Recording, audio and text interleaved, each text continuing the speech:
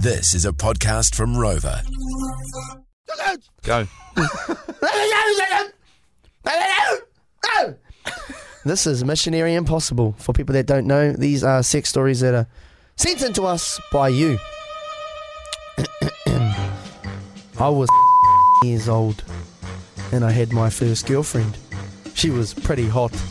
Her name was Who was this from?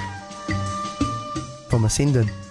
Yeah, but who? What username? This is from Dr. Knockers 37. Oh, the same one that sent in the other one. Yeah. Oh, yeah. Keep going. She invited me back to her house. It was just us at home. I really liked potato chips. So she made me some nice warm potato chips with rosemary on the top of them in the oven. Why the fuck are you putting rosemary on your chips? I don't know. This is what this person said to me. Dr. Knockers 37. Yes. Oh, yep. We had the chips and they were mean as. Crispy chips. We then went to the bedroom and thought it would be a good idea to have a little bit of funky time, being yum dung and full of cum. All right.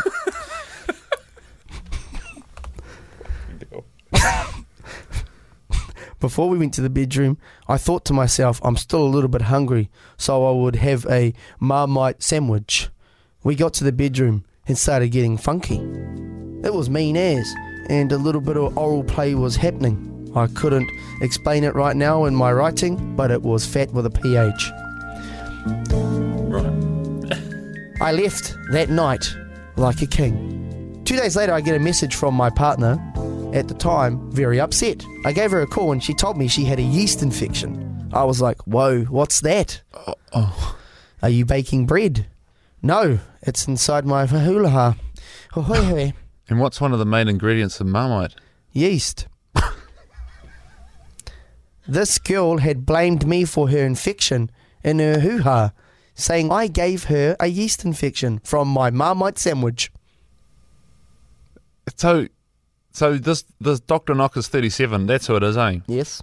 Fuck, they're up to some shit, eh? Yeah. And they, so did they actually give this girl a yeast infection because of the Marmite sandwich they ate? Is that legitimately what happened? Is it possible to get a yeast infection from a Marmite sandwich?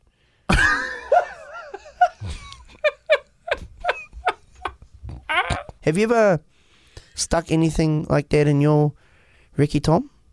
Like what? Like a banana or anything? or like a No. or like a broccolini sprout or something? Why would I stick food up there, man? Have you? No, I'm just wondering if you get an infection from doing that. Right. Well, yeah, okay. Well, we'll ask that one then. We'll ask people who's listening to this. That might sound real weird, but I'm being genuinely serious. Has anyone ever gotten an infection from some form of engagement? Because you know, there's things like thrush, right?